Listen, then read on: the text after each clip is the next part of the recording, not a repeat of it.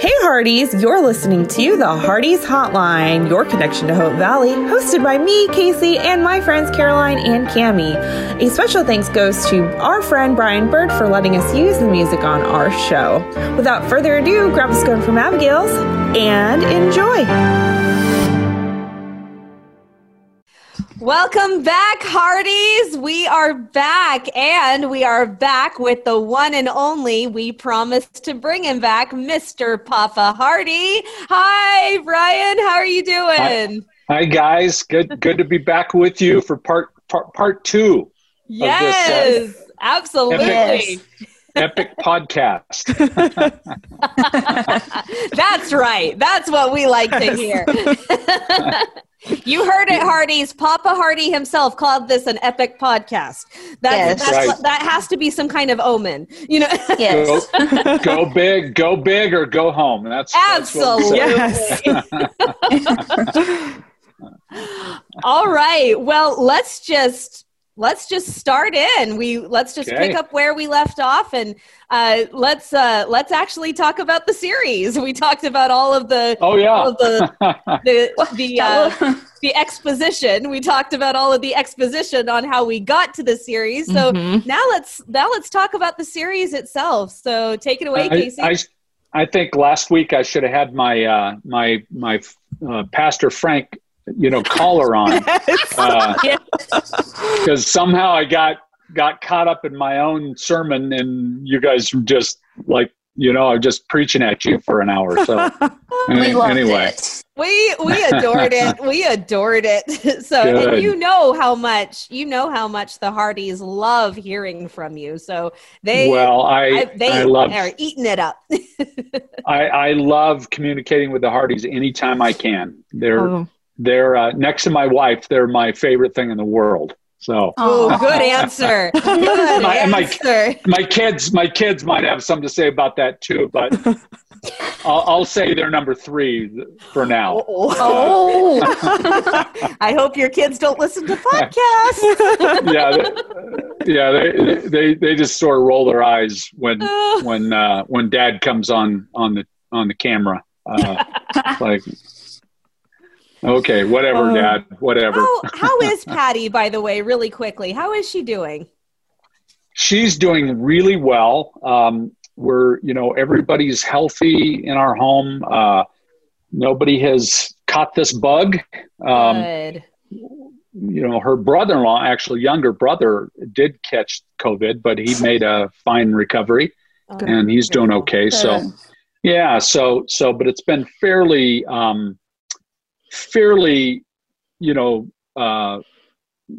dispersed around Colorado, not too heavy where we live. So it's been fairly safe. So we're doing fine. We're a little stir crazy. So understood. She had a birthday not too long ago, didn't she? She did. She had, if you can believe this, that pretty lady had her 60th birthday. Oh, and, no, she's not 60. She did.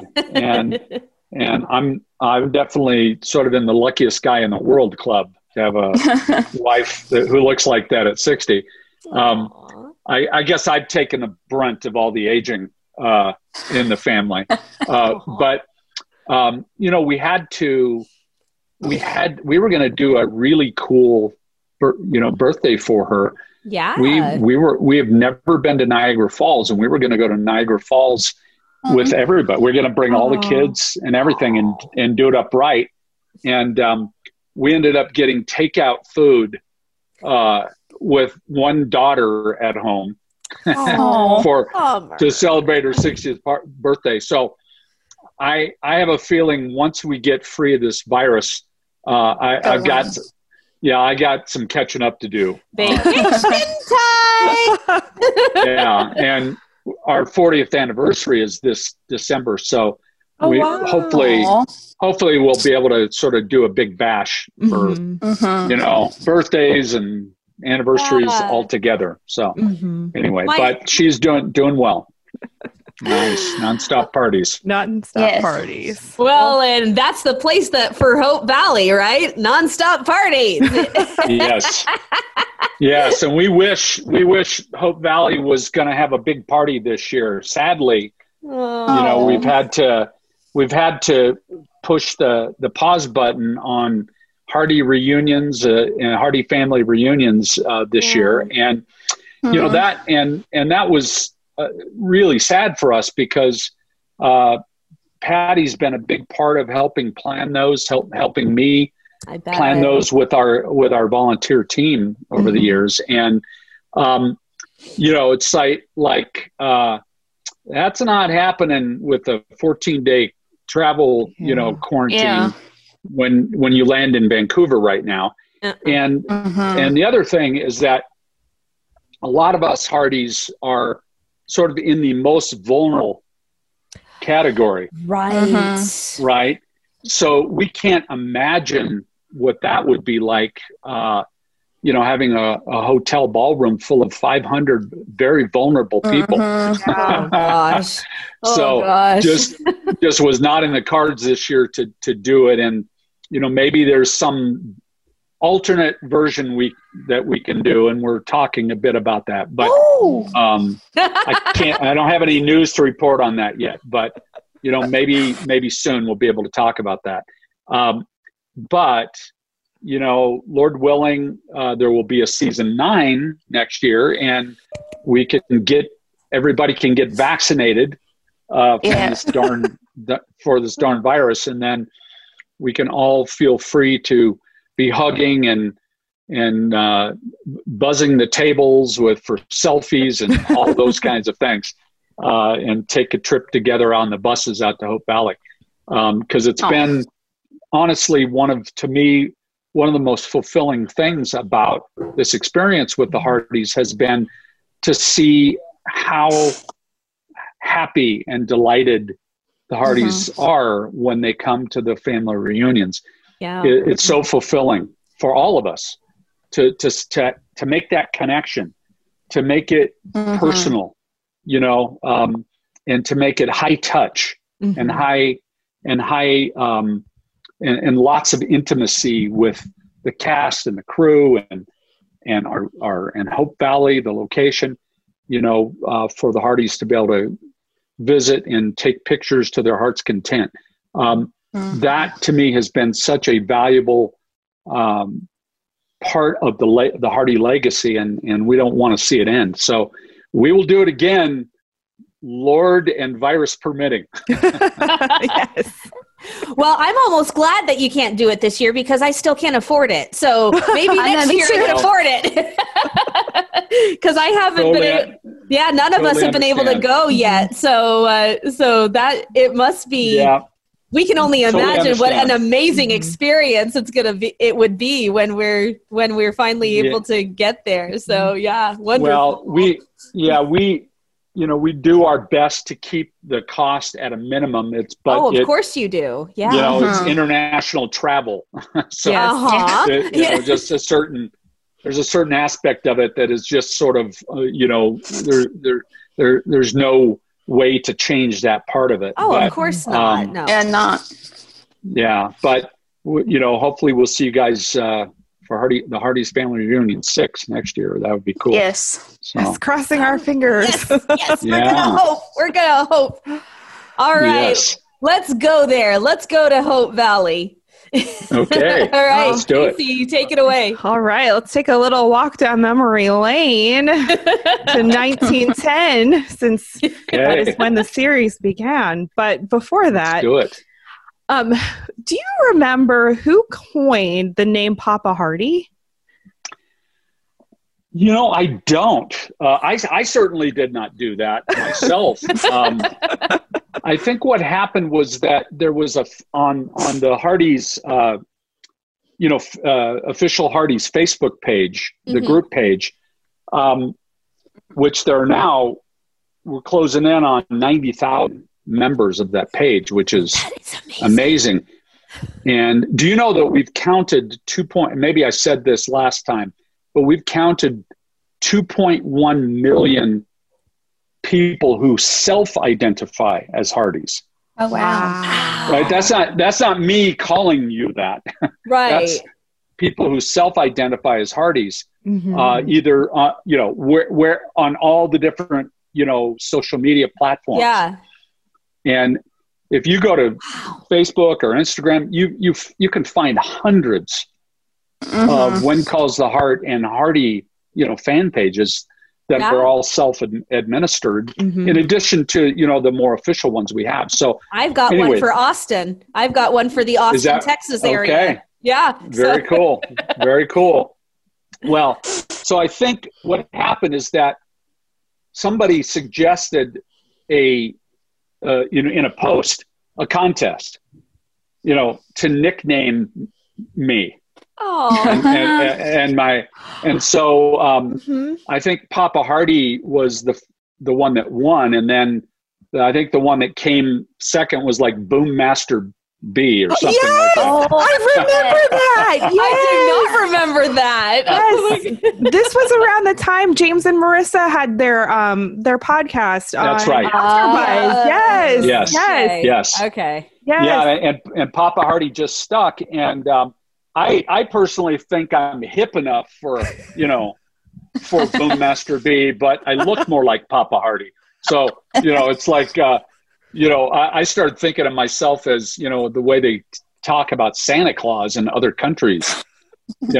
Papa Noel is like, really? Am I that old, guys? But I'm happy to wear the Papa Hardy, the banner of Papa Hardy. I'm happy to take that on. So we love you as Papa. You rock it. Yes. Yes. That's a good way of putting it, Caroline. You rock it. And stir it a bit too. So anyway, I think that's where that came from.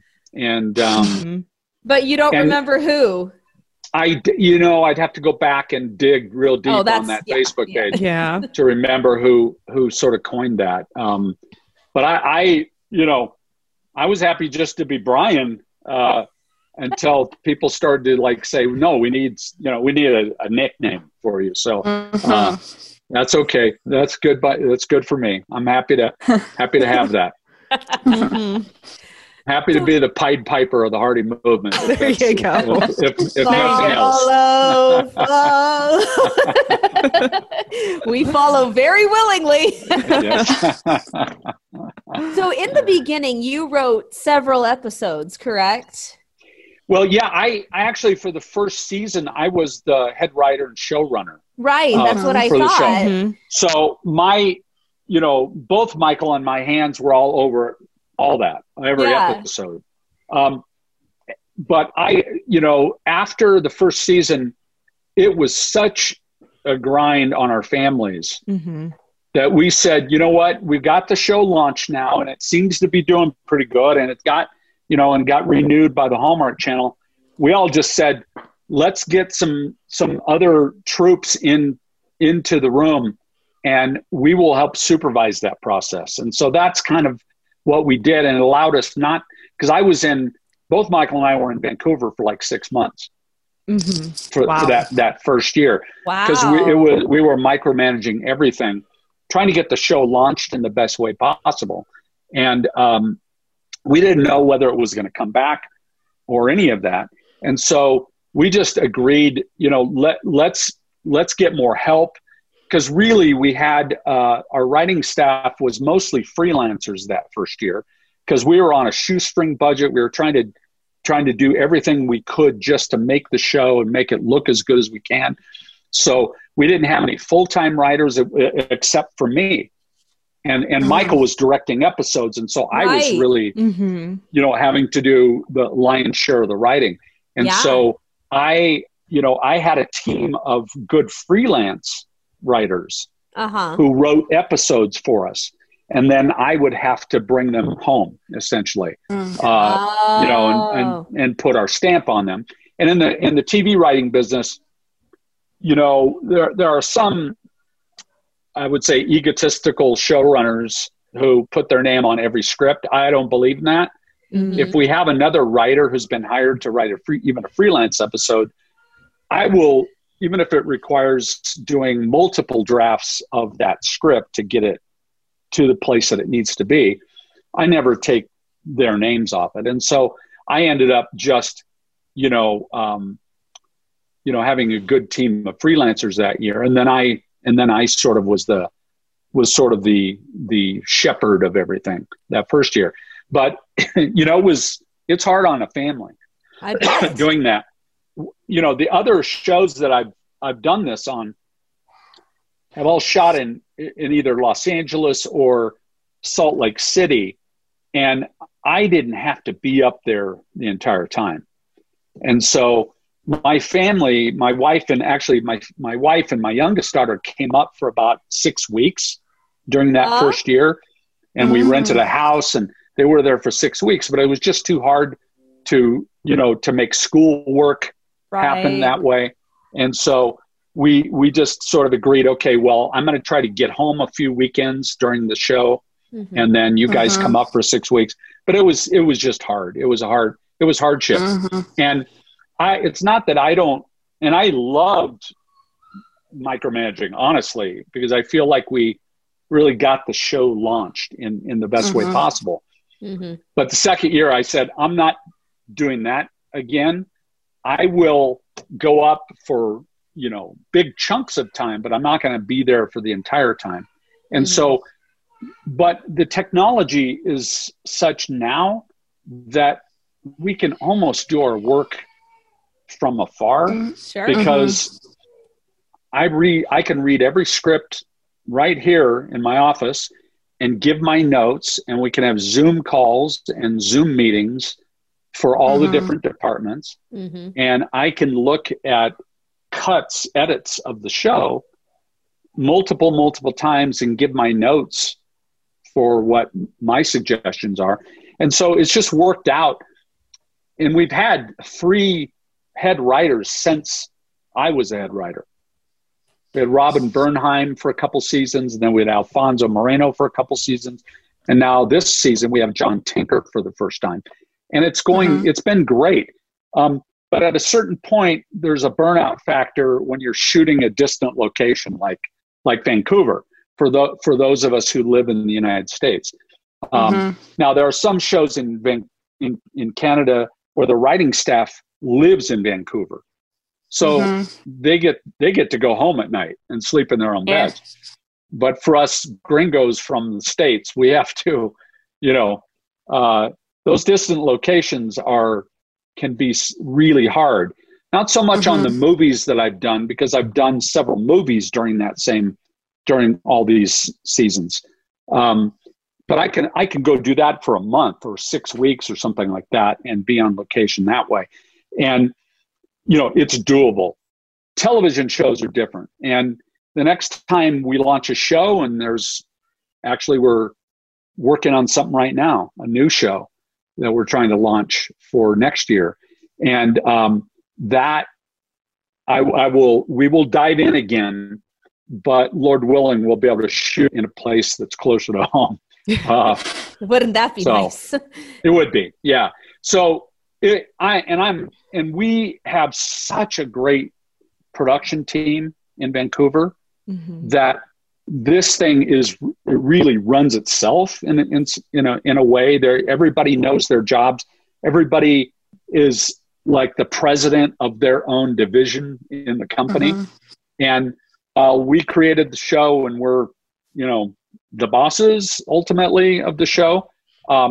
We love to give everybody on the crew a sense of ownership over their own arena, because they're so good at what they do. We just have professionals up and down the line.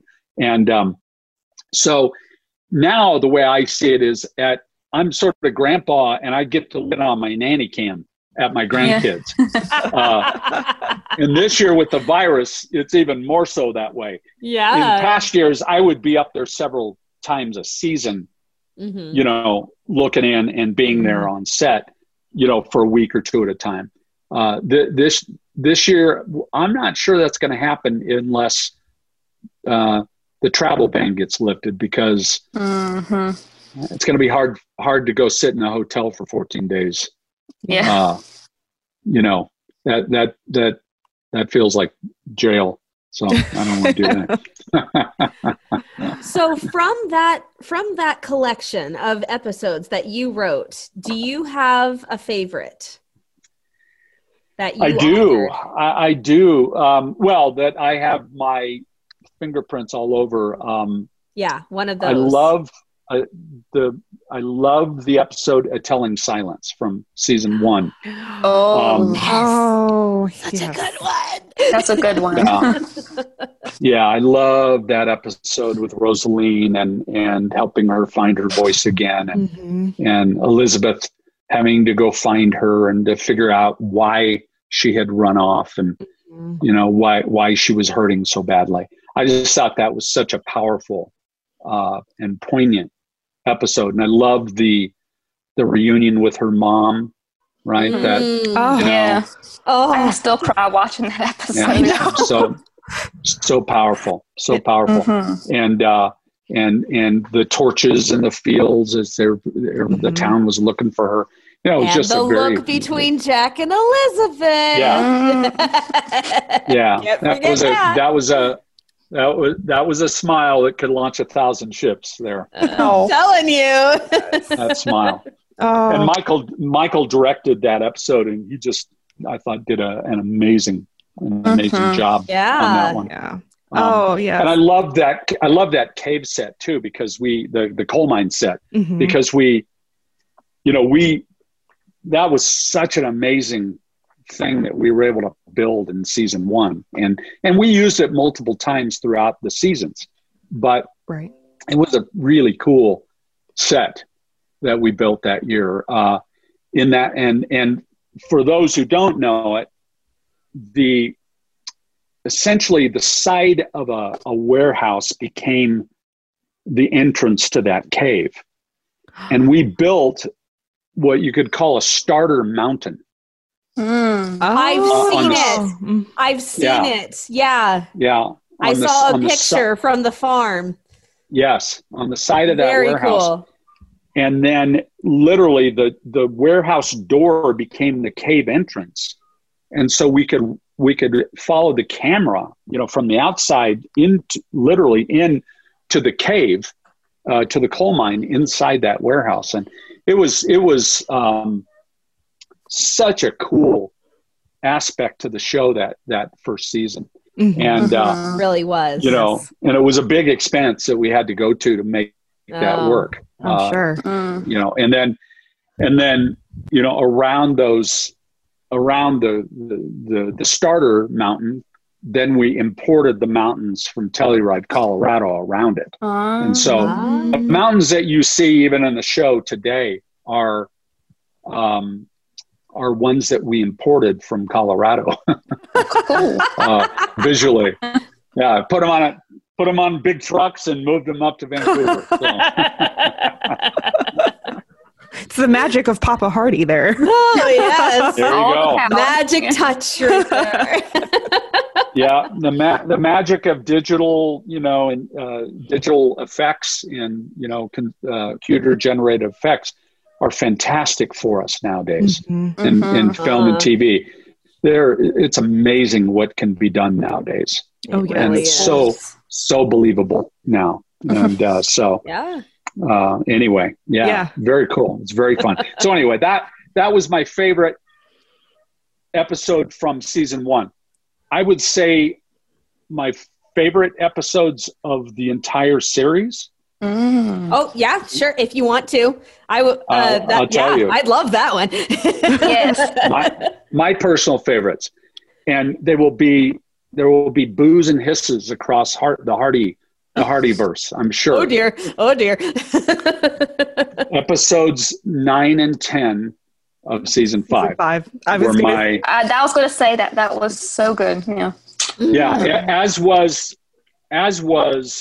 episode 5 of season 5.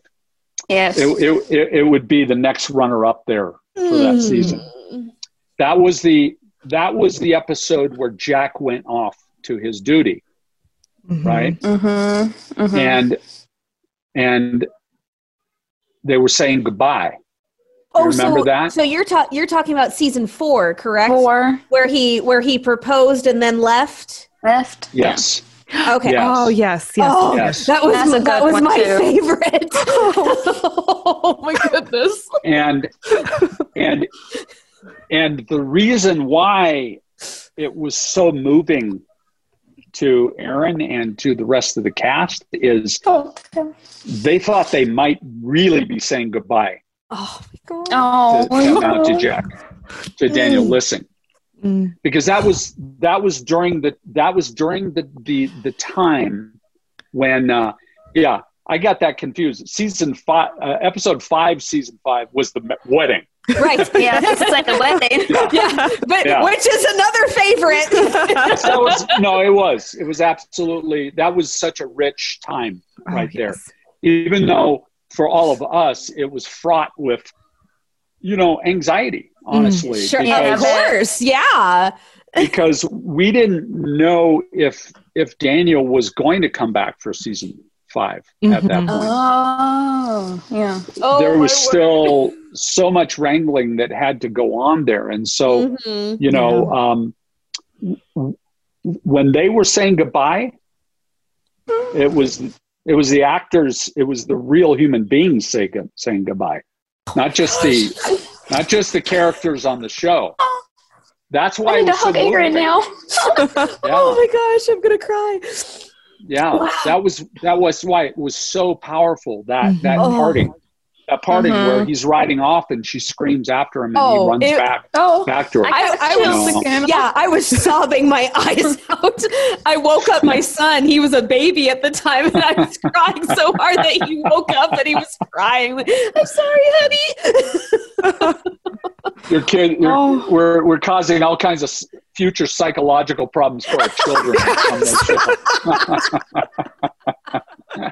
So anyway, but that moment, and then those handful of episodes in season 5, the actual season 5, were for me the most powerful, eloquent, poignant, best acting. For real. They've all been good. I'm proud of all of them. How could I be not proud of every episode? But there are ones that just like when everything comes together, and there's other reasons, real human reasons for why there's a poignancy in those episodes. And so it was very powerful. And, I think a lot of Hardys were maybe traumatized, by some of those episodes. And I understand why. But and there's a whole narrative that has been sort of come up through the Hardyverse that doesn't really understand all the ins and outs of what really happened during those few seasons for us. There've been some Hardys who've gravitated or evolved into what they call Hurdies, right? They're Hurdies because we hurt their feelings and we triggered some trauma or some PTSD for some, maybe, I don't know. And they weren't too happy about that. But, this is we're making a fictional television show. And the good news is that the audience, the Hardys, have so connected with it and feel so deeply passionate about it that sometimes that deep passion turns into, real anxiety for them. And we obviously did not want to do that, but the real, in a business sense, the real truth is that, Daniel, after season 5, when he left and we did the big Facebook Live that maybe you saw that I hosted with Daniel and Aaron we saw it, and Lori. Yeah, I mean, I think it's been seen by a couple million people at this point. It was amazing. An amazing, sort of supernova. Response, kind of a supernova response to that season. But Daniel had been feeling like he wanted to leave for quite a while. It didn't come up out of nowhere. But for those Hardys who felt like we sort of, drug them along for such a long period of time while we were trying to figure out how to resolve the situation and how to resolve Daniel or Jack's storyline and his character. Part of it was that, Daniel agreed to come back in more of a part-time role for a couple of seasons. And our hope was that maybe, he would change his mind and maybe he would want to stay. Yeah. Right. And so we were trying to string that out in such a way as to, hopefully Daniel would say, okay, no, you know what, I'm here. Let's just keep going. And, we were hoping for that. But at some point in season 5, we said, okay, well, we need to resolve this relationship. So let's get him married. Oh, but thank you so much. Yeah, thank you. Right. I don't think I could have lived if he had died without them getting married. Oh, that would have been terrible. But it was so clear to us that and Daniel didn't change his mind. He did indeed want to make season 5 his last on When Calls the Heart. So we had to get him married, and we had to, build the stories to get there. Yes. And then we sent him off, right? For a few episodes, and then he comes back and then he's gone, right? So we realized that the only way we could make it work for the audience, there was no other way to make this work for the Hardys. Then give them a catharsis. Yes. Yeah. Yeah. Right? Because if, let's go through the options here. If we had broken Aaron, Elizabeth and Jack up, No. The Hardys would hate us. They would hate the whole show. They would hate us. They would hate the characters, the actors, everything. It just doesn't seem plausible. It just does not even seem plausible. No, if you literally know that one of your actors has to leave, right? And he's absolutely the romantic lead in the show. Yes. Right? No getting around it. Yeah. So either his duty is more important to him. That was another option. Like, you know what, Elizabeth, I love you, but I'm a mountain. No. Right? And I've been reposted to another place, and I'm going to lead the army against the outlaws and the whiskey runners and whatever. No, the audience hates that too. Right?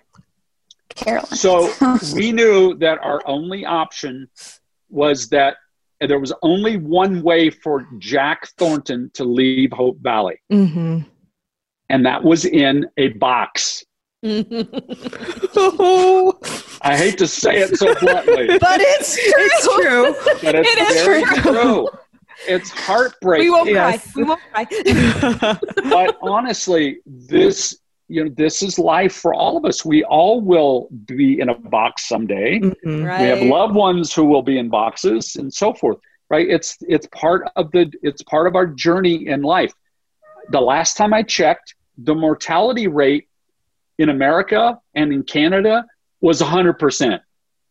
The last time I checked, right? 100%. So this is part of the life cycle. And we felt, okay, it's hard. We know it'll be hard. It'll be shocking. But the audience the Hardys need to grieve Mountie Jack. Yes. Right along with our town, right along with his new bride, with Elizabeth. So yes, the wedding and the death really were compressed. Yeah. Really were compressed. We get that. We understand that.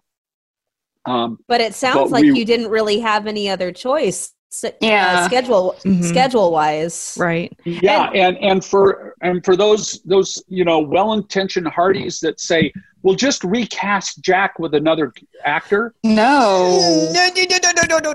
No. Guys, this is not 1960s hokey television. This is not Bewitched, where there was a brand new actor playing dead, in the show, from one season to the next. That doesn't work with today's audience. It just doesn't. We would never subject the audience to that. There was only one actor who could play Mountie Jack, and that was Daniel Lissing. It's true. We wouldn't do that with Aaron. We wouldn't do that with Elizabeth, with Abigail, we've heard that same thing. Just recast Abigail. We would never do that. The best we can do is offer new characters that can help to fill some of those gaps. But so it's true that we know it was traumatic. It was traumatic in such a good way. It really was. It was. It hurts. It hurts so good. It hurts so good. Yeah, right. It's true. Because then in episode 10, we cliffhang that season with Elizabeth. You're pregnant. A new bride who's pregnant. I was just crying then. Oh, I know. There could not have been a more powerful, profound, and that episode, Erin Krakow put on an acting clinic. Oh, she in sure that did. final episode of that season. She did. And we've actually had grief counselors contact us and ask us if they could use that episode, our permission to use that episode in their work with their grief, clients and patients that they're working with, because it is so powerfully. She goes through the 5 stages of she does grief, so right? good. Yes. And it was the best performance. It should have been nominated for an Emmy, in my opinion. Should have. It really should. So we'll powerful. give her an Emmy. Yeah. And if we'll give her one. Yes, that's right. We'll give her a Hardy. There you go. Give her a Hardy's Emmy. That's way better than an Emmy. Yeah. And if you guys know the show Downton Abbey, Yes. right? Okay, so many Hardys probably enjoyed Downton Abbey, that show from Great Britain. Well, over in Great Britain, that show aired, 6 months before it aired in the United States. Right. So all the spoilers were available to viewers in the United States, right? If they were following the show as intensely as the Hardys follow When Calls the Heart, they knew, right? They knew that Matthew, at the end of season 3, Matthew dies in a car crash. Right. Right. So, and they had just gotten married literally in the season finale, the season before. Right. And they just had their baby. Yes. Yeah. And he leaves the hospital, their baby boy, and he leaves the hospital and he dies in a car wreck. Right. Yep. Well, guess what? Guess what? I know for a fact that they went through the same thought process that we did. They went through the thought process on Downton Abbey, the writers and producers, of let's break them up. We had the beautiful Christmas wedding at the end of season 2, but let's, Dan Stevens, the actor playing, Matthew on that show, he wanted to leave as well. That it was, the actor wanted to leave the show. So they said, let's break them up. Let's give them irreconcilable differences. And then they slapped themselves and they said, are you nuts? The audience will hate us. They will hate the show. The show will be canceled. It will lose, it will lose its audience. It will lose its place on the air. And they said, no. We're gonna give the audience a catharsis. Well, we aren't stupid. We aren't stupid. we took a page from their playbook when we were trying to figure out how to do this on When Calls the Heart. And even though it was incredibly traumatic, and we have promised that the Hardys that we would not put them through another apocalypse like that, and we won't. The circumstances required it. Yes. Mm-hmm. And there was no conspiracy. There was no other narrative other than what I'm telling. Yeah. In all honesty, right here. And I love Dan Lissing. I still talk to him every so often. Which I think is wonderful. Yes. Yeah, and we all do. There's no hard feelings. Oh, yeah. All, right? And if this were a story in Hope Valley and one of our young people wanted to leave Hope Valley and go pursue their dreams in another city or whatever, what would the residents of Hope Valley do for that young person? Go. Yeah. God bless you. We'll send you with food. We'll give you a send-off. We'll give you a party. We want you to thrive in your life. We want to celebrate your life, and we want to bless you in the best way possible, to give you wings in life. Of course. Right? Yeah. Well, that's what we did for Dan Lissing. That's what Dan wanted to do. That's what we as sort of Hope Valley people in making the show, we all agreed to do that. And he's happier for it. He might not have met his wife had he not made that choice. I remember hearing him say that. Yeah. Right. So, this is a good thing. This is a good thing that took place. It happened to, kind of emotionally ambush our fans. But last time I checked, our ratings are even better now than they were then. So it's not like a bunch of Hardys said, "Oh, we don't want any part of Hope Valley anymore," and left. Some might have. There might be a few that have, but they have either all returned and zipped it shut, right? Kept their mouths shut, or they have moved off and they're watching zombies. I don't know what else they would be watching, because there's really nothing else on television besides zombies and crystal meth dealers. But so if they find another family show, God bless. That's awesome. I want them to be happy. I'll be happy. Of course. The show continues to gather fans because there's really nothing like it anywhere else on television. And it's not because we're, like I said last week, it's not because we're geniuses. It's because we came along at a time when people were hungry for hope. Right. And I think they're going to be even more hungry for season 8 than they were for season 7. Are you kidding? Oh, yes. Right? Absolutely. So, yes, and yes. So, there's so many thoughts here that I have, because season 5 was definitely one of those seasons where I was like, as were all of us, of course. But, thinking back, Jack and Elizabeth had such a deep relationship. So if he had to go, it had to be in a deep emotional way.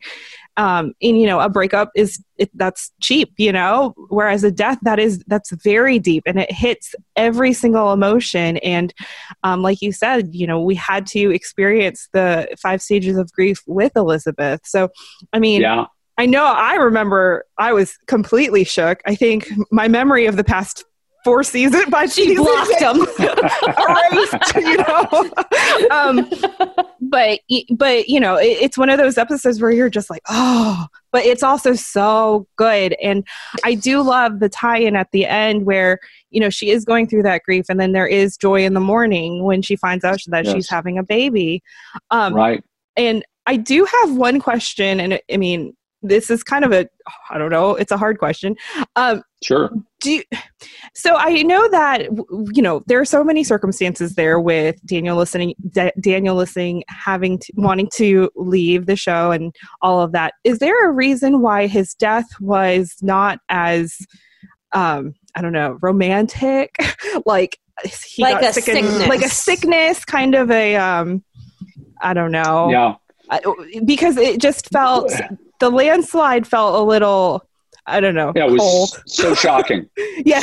So shocking. It was like, it was like being hit with a bucket of ice water all of a sudden. I get that. Mm-hmm. You know, the honest to God truth is that because Daniel was in a part-time mode those last 2 years, we only had a couple of episodes each year, and to get and Scarlet Fever would take forever. Yeah. Mm-hmm. Yeah. And also, you know, that's part of it, right? That is part of it. But this happens. Yeah. This happens in life, especially back then, right? Yeah. People don't, you know, some people would die in bed, right? And you would watch them die over the course of, that would be worse to me than pulling the Band-Aid off, than ripping the Band-Aid off, because, you know, for that grief to be prolonged over the course of a season or a course of many episodes, I think the audience would have hated that more because it would have just been like slow torture. It's true. Right? It's true. And so, you know, the same thing happened on Downton Abbey. Like I said, he leaves his wife at the hospital at the peak of their love. They're looking at their new baby boy. He leaves to go back to the estate. He gets in his car and he dies. Yep. Right? We wanted to leave Elizabeth and Jack at the peak of their love. Yes. Right? Before his passing. Because in order, you know, that's not it's just not our show also to do, to drag out a long, you know, death sequence or sickness sequence. So that's honestly, I mean, it's part practical because we didn't have Dan available for, except, you know, literally 5 episodes is all we had. And we had to get him married and get him buried in 5 episodes. Right? I'm a writer. What do you want? Sorry. I write dialogue for a living. I'm good at it. So that's the real, you know, chili meets the cheese honesty about the whole thing. Right. And, you know, in hindsight, it's easier to talk about because it's not Absolutely. so fraught with, you know, it's not so fraught with emotion and bruised feelings and things like that. We honestly knew it was coming for several months. But right. And there have been some Hardys that say that's not fair. You should have told us. I wouldn't want to know. It's television. No. It's television. We would never give that away. It's television. Why would we give you the best thing ever away? Right? In our minds, it's the best way to conclude. It's the most powerful way to conclude. That's the best drama. We wouldn't just fritter that away. Right. Right? Well, and the wedding, we would have all just almost not disregarded it, but we would have been watching it with sadness instead of watching it with all of our joy. Right. Absolutely right. Absolutely right. No, we know best about these things. The audience may think they know best, but this is what we do for a living. We have trained. If you were going to a brain surgeon to get a tumor out of your skull, would you tell the brain surgeon how to do it? Right? You wouldn't like say, no, it'd be better if you cut over here. You know, it'd be better if you go in that way. No, you would let the experts do their thing, right? Yes. Well, in a weird way, we are brain surgeons of what we do. We've been training for 25, 30 years on how to do this. And it's not arrogant. I'm not saying I'm the best at it of anybody else, or that our writers who wrote those episodes are the best at it of anybody else. But what we are saying is that we've trained in this arena. We do know what's best. It may not be what you like, right? Right. But it's what the show needs. And we believe it's what you need too. Mm-hmm. You may not want it, but we know it's what you need. So that's the way God works too, in my opinion. Mm-hmm. If he gave us everything we wanted, we would be miserable bums. Right? Mm-hmm. Absolutely. Absolutely. He gives us what we need, not what we want. Yes. Because we're not smart that way. Mm-hmm. And so I honestly, that's the best I can do to try to help clarify this. And, there will be some people who still think it's like a big conspiracy, and, that's okay. God bless them. It's easier to stay there, I guess. Yeah. Bless their hearts. Yeah. Bless your heart. Yeah, exactly. Hey, Hearties, don't worry. We will be back bright and early tomorrow with the second part of this interview. So the Brian Bird interview part 2 has 2 parts. Anyways, thank you so much for listening. We are so grateful that Brian took the time out of his very busy schedule to talk to us about When Calls the Heart. And we are just so excited to share the second part of our conversation tomorrow. In the meantime, be sure you are following us on Instagram and on Twitter at Hardy's Hotline. We are also running a giveaway currently, thanks to our friends at Edify Films, and we are giving away a coloring book and a journal. So be sure you check that giveaway out on Twitter, and we will see you tomorrow.